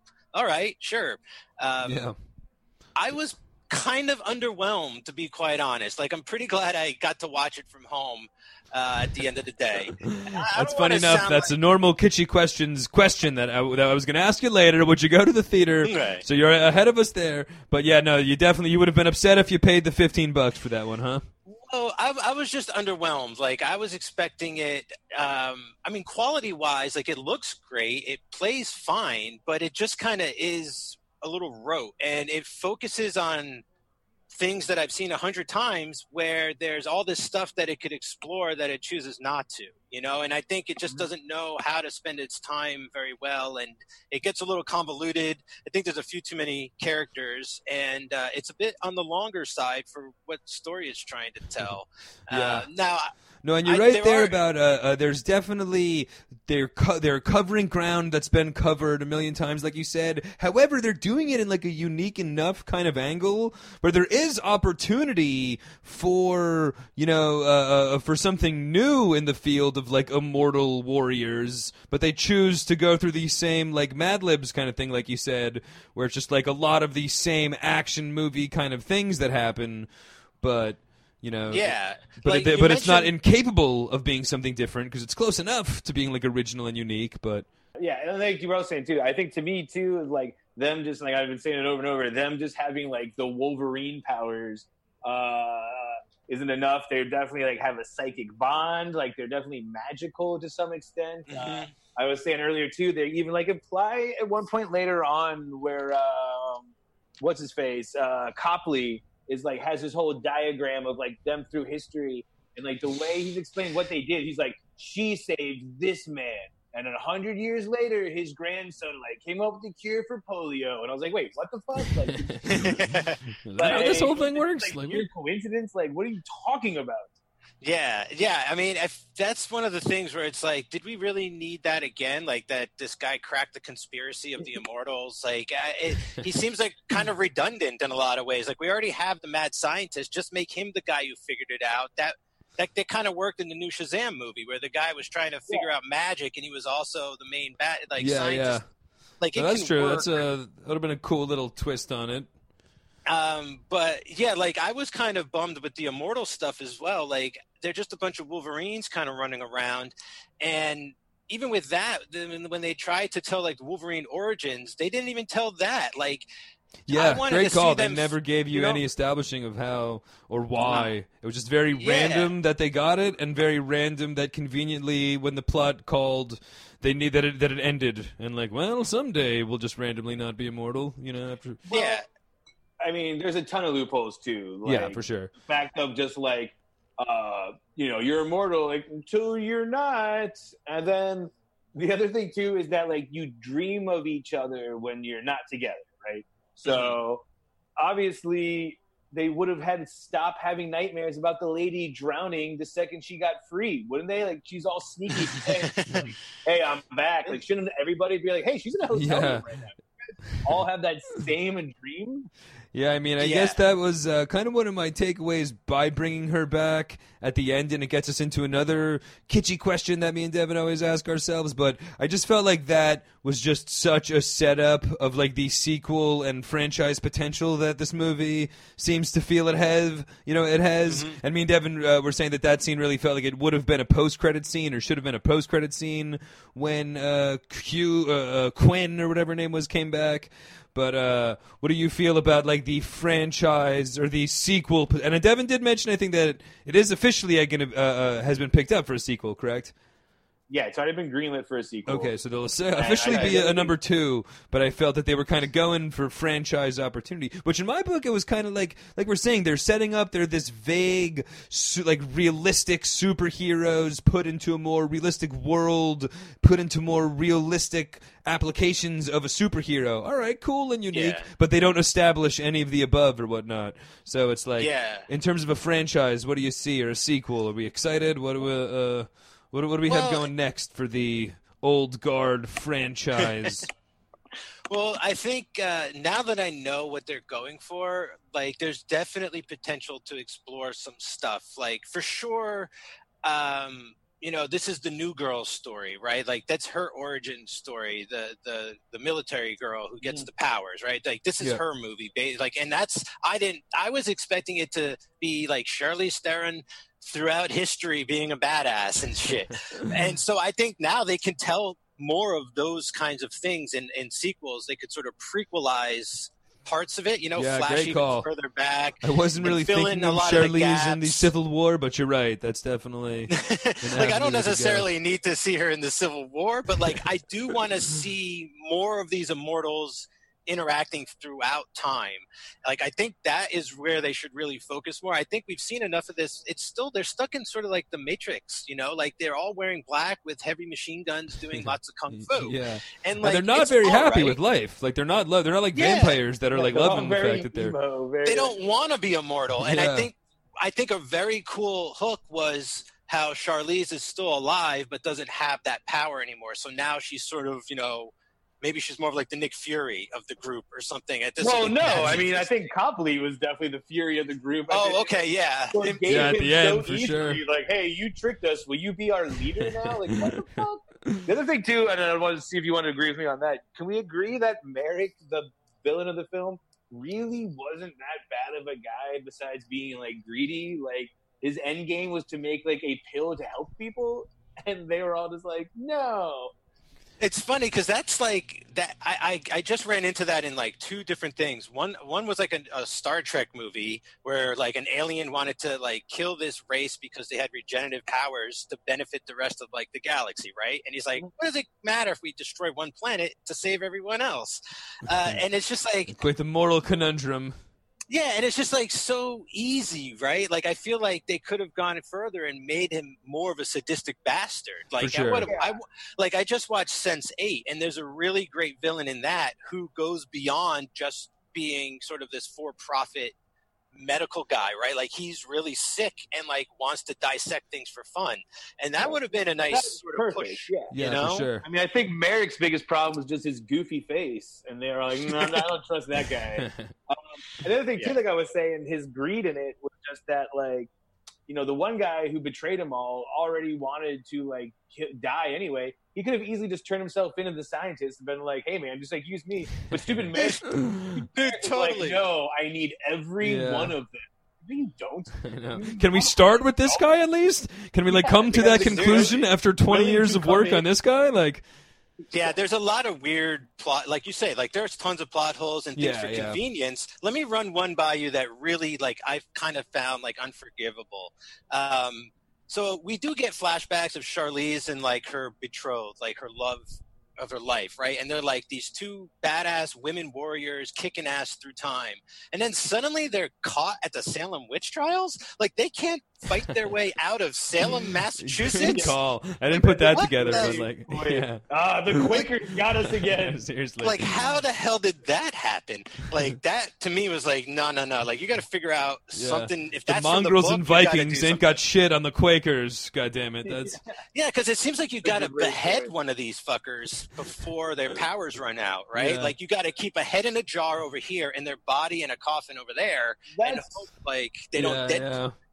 That's No, what I great always call. think of too, man. Is that like I thought they might have gone the Highlander route, when they were like, "Well, we're kind of immortal." I was like, "Oh, unless you chop their head off." They're like, "Nope. Sometimes you just die." Yeah, exactly. Yeah. They They kind of hint that there can only be a couple at a time, but not really. It's like if you're gonna at least bring that up, like let's explore that more. Maybe in the sequels. And it also wasn't even like age based necessarily, because the one of the warriors that did die was younger than Charlize when he died, when his time came, or whatever, you know what I mean? So it was like, and they definitely should have established, I felt, that a lot more of them had died over the years, you know what I mean? And these were like the particular, it was just like, all right, so like a couple thousand years ago, Theron is immortal. 700 years after that, the couple is immortal. Then in 1812, and now in 2020, it's just like throughout the course of history, there should be at least 100 of these assholes, and these are the 4 that are. Too was that like how rare this is supposed to be. There's only like 4 or 5 of them. Yet Nikki and Joe were like at the same place at the same time, fighting each other, and the Crusades like, "Oh, we're both immortal. Should we fuck?"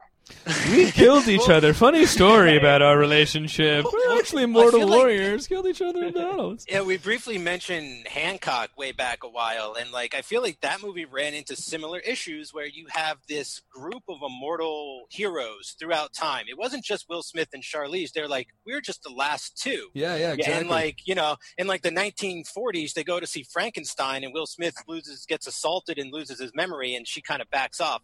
But the whole point of that is you can't, like, the closer you're together, the weaker you are. So they had to sort of spread out and be by themselves. And there's sort of like an interesting built-in solitude to Hancock. And that for kind sure. of, you empathize with someone like that who's like in self-isolation and stuff, that like, even if he's a drunk bastard, you still want to see him reform in some way like that. And I felt like these guys, the old guard, like, why am I supposed to really care? Like, until like the very end when he's like, you saved a life that saved the life that saved the life. It's like, well, very randomly. And and like that was so random too. Like, couldn't they just be like, hey, you saved Albert Einstein one time? Yes. Like, why does it have to be like Albert Einstein's grandfather? Like, just call it out. Talking about, It's like, because of you, we had Barack Obama. Like, exactly. And like, I guess we've definitely not, because they're getting handed out missions. It makes no sense. Yeah. So I guess on that note, though, we've covered a lot of our plot holes and all, and your general things. Do you have like an official review that you want to give us for your thoughts on the Old Guard? Yeah. So a good site I like to use that I log all my screenings on is Letterboxd. I don't know if you two are familiar with that, but that's like a really great site, and you can rate it, review it, see what everybody else thinks of it. Is all that kind of stuff. And I actually gave it 3 stars on that site, 3 out of 5 stars. So like 3 out of 5. Wow.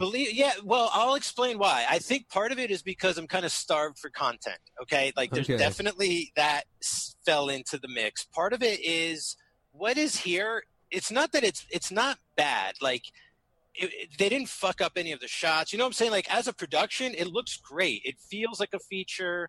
Like, that is very true, and you've said it a couple times. It does look great. It does hold weight as like a blockbuster Hollywood movie. I didn't necessarily enjoy it. There was some plot holes, blah blah blah. But you're right in terms of like accomplishing, looking and feeling like a bigger than life kind of production. Yeah. But I just feel like I personally have seen too much of this stuff. Like it's underworld during the day. Like, it's a lot of that kind of same leather-clad, kicking-ass secret in the Underworld shadows. during the day is a great way to put it. And I love Underworld. I love Kate Beckinsale. But a dish best served after 11 p.m. for sure. I'm the king of backhanded compliments sometimes. Like, I just don't know where they come from, but I think other people will enjoy this more than I did, and it kept my attention, and it was more of a snack than a meal. So, it just kind of fell a little flat for me. Yeah, for sure.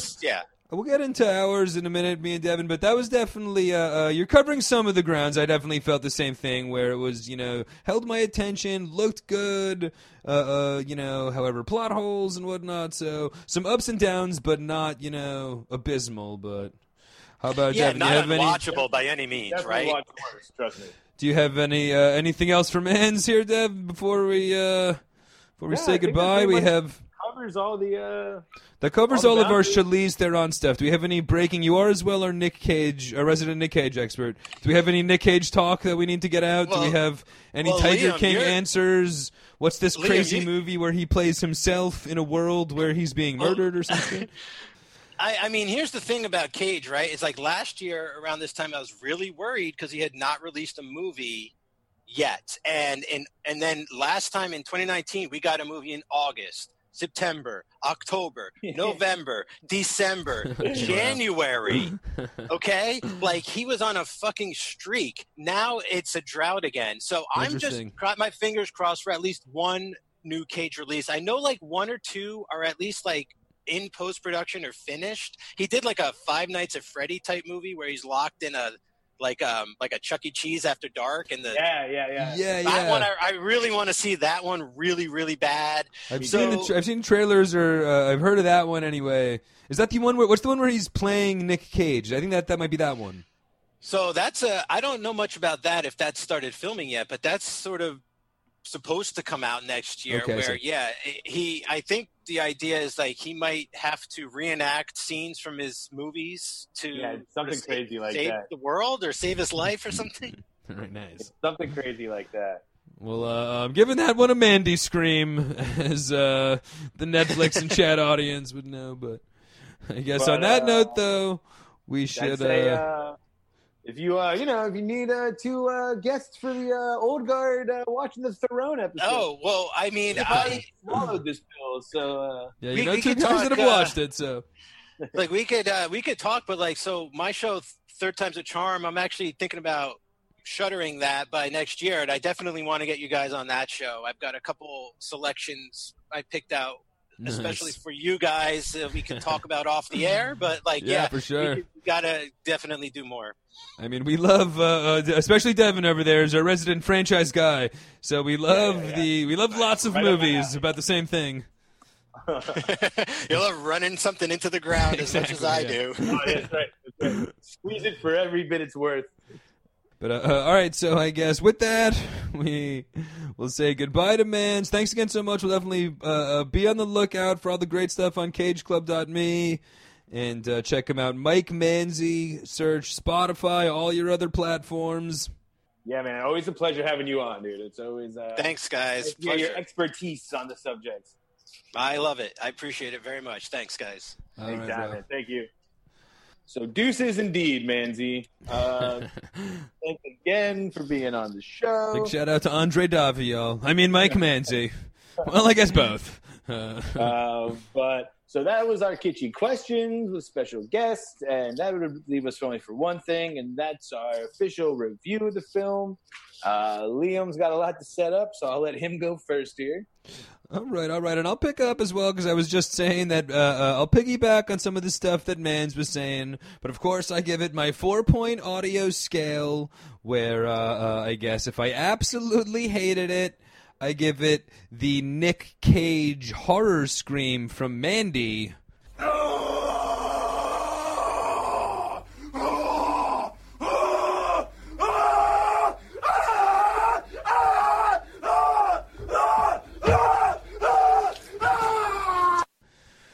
If I didn't like it, I of course give it the David Alan Grier, Damon Wayans Men on Films Hated It.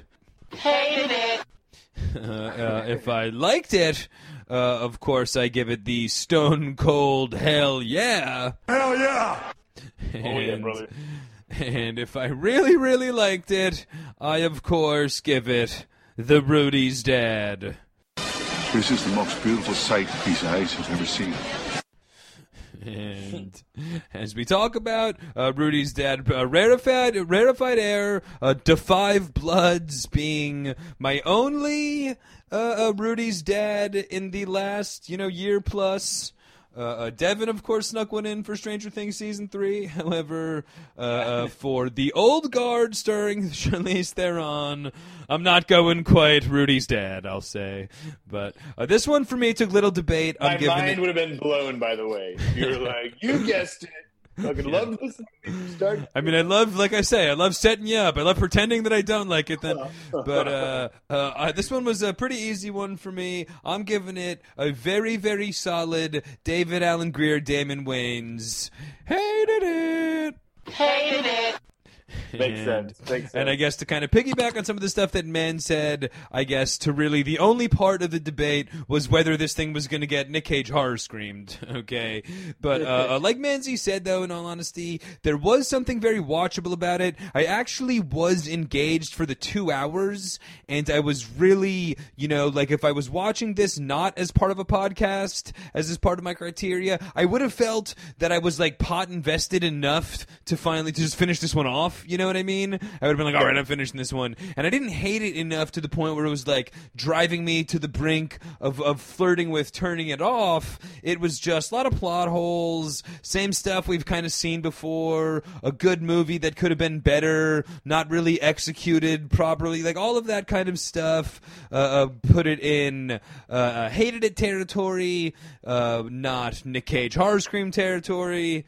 And anything, above, however, would have been ridiculous, For sure. to give this a positive review. But so all in all, a pretty easy, solid hated it for me for The Old Guard. Hated it. Gotcha. I guess to come in with my review then, if you remember the last episode, I'm trying my new thing. Last episode, I kind of took a page out of Liam's book and did different sound bites to express my opinions about this movie. Last week I did it all. It was a Will Ferrell movie, so I did all Will Ferrell sound bites. And this one... Interested to see where we're going here. Are we doing all Theron clips, or...? This one is a Charlize Theron action movie, so I got to bring it back to the action star himself. These are going to be all Arnold Schwarzenegger. Okay, nice. I mean, I guess we did rule Charlize the female Arnold earlier on in this fucking movie, so... I mean, the leading lady of action films deserves the all-time action. That's right, the all-time action reviewer.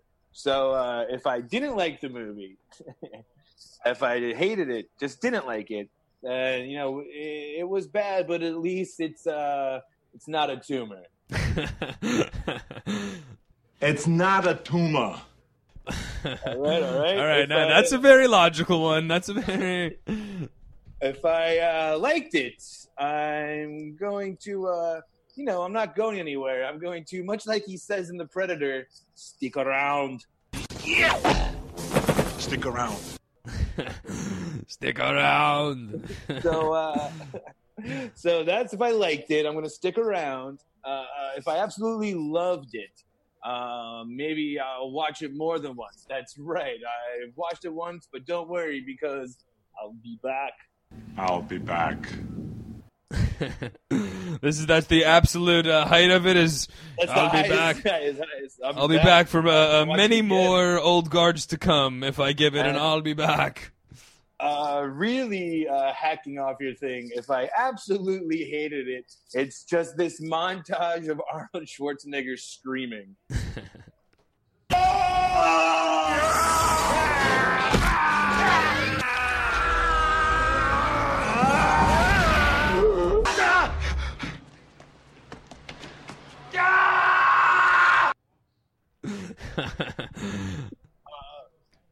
And this is kind of the end, so that's my criteria of this episode, the 4 emotions of Arnold. And kind of like what Liam said, it's definitely not getting a stick around or an I'll be back. It's definitely between the screaming and the it's not a tumor. I feel like now I kind of see what you're talking about of this is kind of a tough list, because I kind of wish I could go back, because I think I did the absolutely hated it for Eurovision. And I wish I could go back because I'm giving this one I just hated it. It's not. It was bad, but at least it's not a tumor. It's not a tumor. It's not a tumor.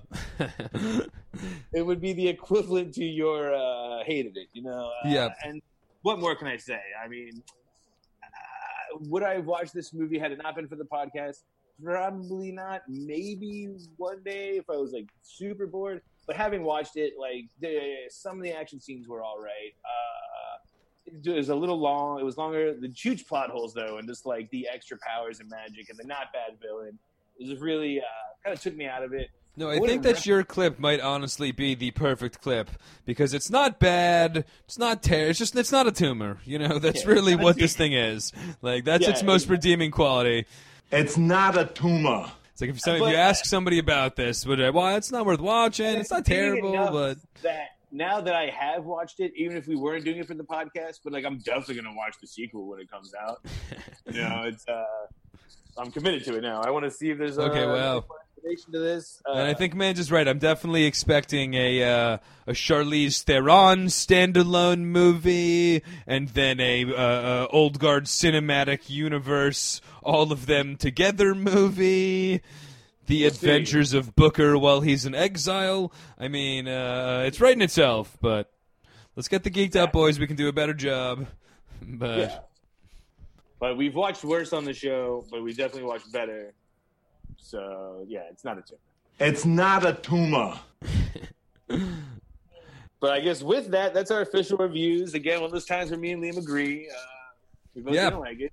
And I think last week I gave it a little bit more than you did, but the last couple weeks, Five Bloods, we both loved. We've been on the same page, I think, pretty much since Extraction, which was the last act. And I was kind of thinking about that during this movie, was that I'm just generally not necessarily the action guy sometimes, so I was wondering how me and you were going to fare. So it's good to see me win, as well as Mans, who gave it, although 3 out of 5, man, that's a 2 out of 5 if I ever heard one. But he's a nice guy, so he gave it 3. But all of us pretty much on the same page. Yeah, agreed. And so I guess with that, it only leaves us with one more thing to do, and that's to find out what's in the box. What's in the box? And like we've been doing, we've been golden ticketing these things. This one, believe it or not, was my choice. I actually wanted to watch this film. I said we should watch it. So now it's my turn to drop a golden ticket on us. And like Devin was saying, sometimes I'm not the action guy. Sometimes I get the indie art screenings at the IFC. However, with that being closed down, I was not able to attend Tribeca Film Festival this year, all right? Which was a big bummer, in all honesty, during the quarantine. However, they did a good job releasing a lot of stuff online and whatnot. And one of the big stories from this year's Tribeca Film Festival has recently been premiered on Netflix. So we're going to be watching a little indie. However, it's in Polish. So my really not much of a reader philosophy is going to come in. But it was actually the winner of the foreign narrative at the Tribeca Film Festival, and it's like I mentioned, a Polish film. It's called The Hater, and it's getting a lot of talk right now, kind of being like it kind of looks into social media kind of trolling and I guess using social media for negative powers, and all sorts of shit goes off, which I guess is parallel to a lot of stuff that has happened recently in Poland as well as all over the world. So it's getting a lot of talk, more just for its socio-relevance for that, the look into, and I guess kind of like the Old Guard, it's kind of, in like a parallel reality to contemporary life in 2019 or 2023, depending on what leap year we're in. Gotcha.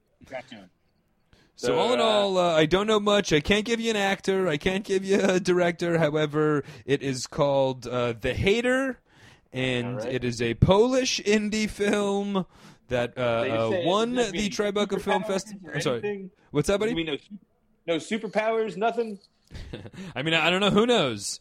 But I don't believe so. I think what's this the Polish version of hated it? Das can do's. I know. The real question is who's going to be our resident Pole on the show. But we have, I guess, a couple weeks because next week we'll probably be back in Coronaville with a lot of stuff going on in Coronaville. We're not going to be out of it. Yeah, that's true. So, keep a lookout for that. I guess we're watching The Hater next for the next Netflix and chat. Yeah, not The Hated It, but The Hater. Yeah. Spoiler alert. And it's the Bill biopic. The Hater. It's all about Bill Hader and how he became so hilarious. Yeah, and for some reason it's in Polish. And spoiler alert, I'm going to be using that joke next week. So, So with that, I guess so we'll be watching The Hater. Check out the newest episode of Life in Coronaville coming out soon. And big thanks again to Mike Manzi for being on the show. Always, like I said, always a pleasure having you on, man. yeah, for sure. Check out cageclub.me. Mm-hmm. And then with that, I'm Devin Barnes. That's Liam Whalen. Why don't you go ahead and take it away, Billy Ocean?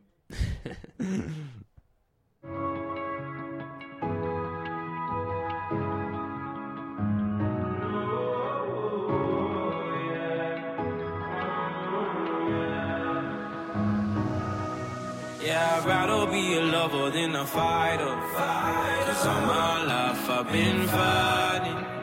Never felt a feeling of comfort. All this time I've been hiding. And I never had someone to come on. Oh, nah, I'm so used to shit. Love only left me alone. But I'm at one with the silence. I found peace in your vibes. Can't show me there's no point in trying. I'm at one, and I've been quiet for too long. Ooh, baby, it's time to get geeked up. Woo! What's up, y'all? This is Mr. Woo Baby himself, Andre Davi. You're listening to the Geeked Up podcast on SoundCloud. Yeah, and I'm still taking those episode 10 emails, y'all. Woo! Music and gaming, you know what I'm saying. Comic books and tech, stuff you ain't up on.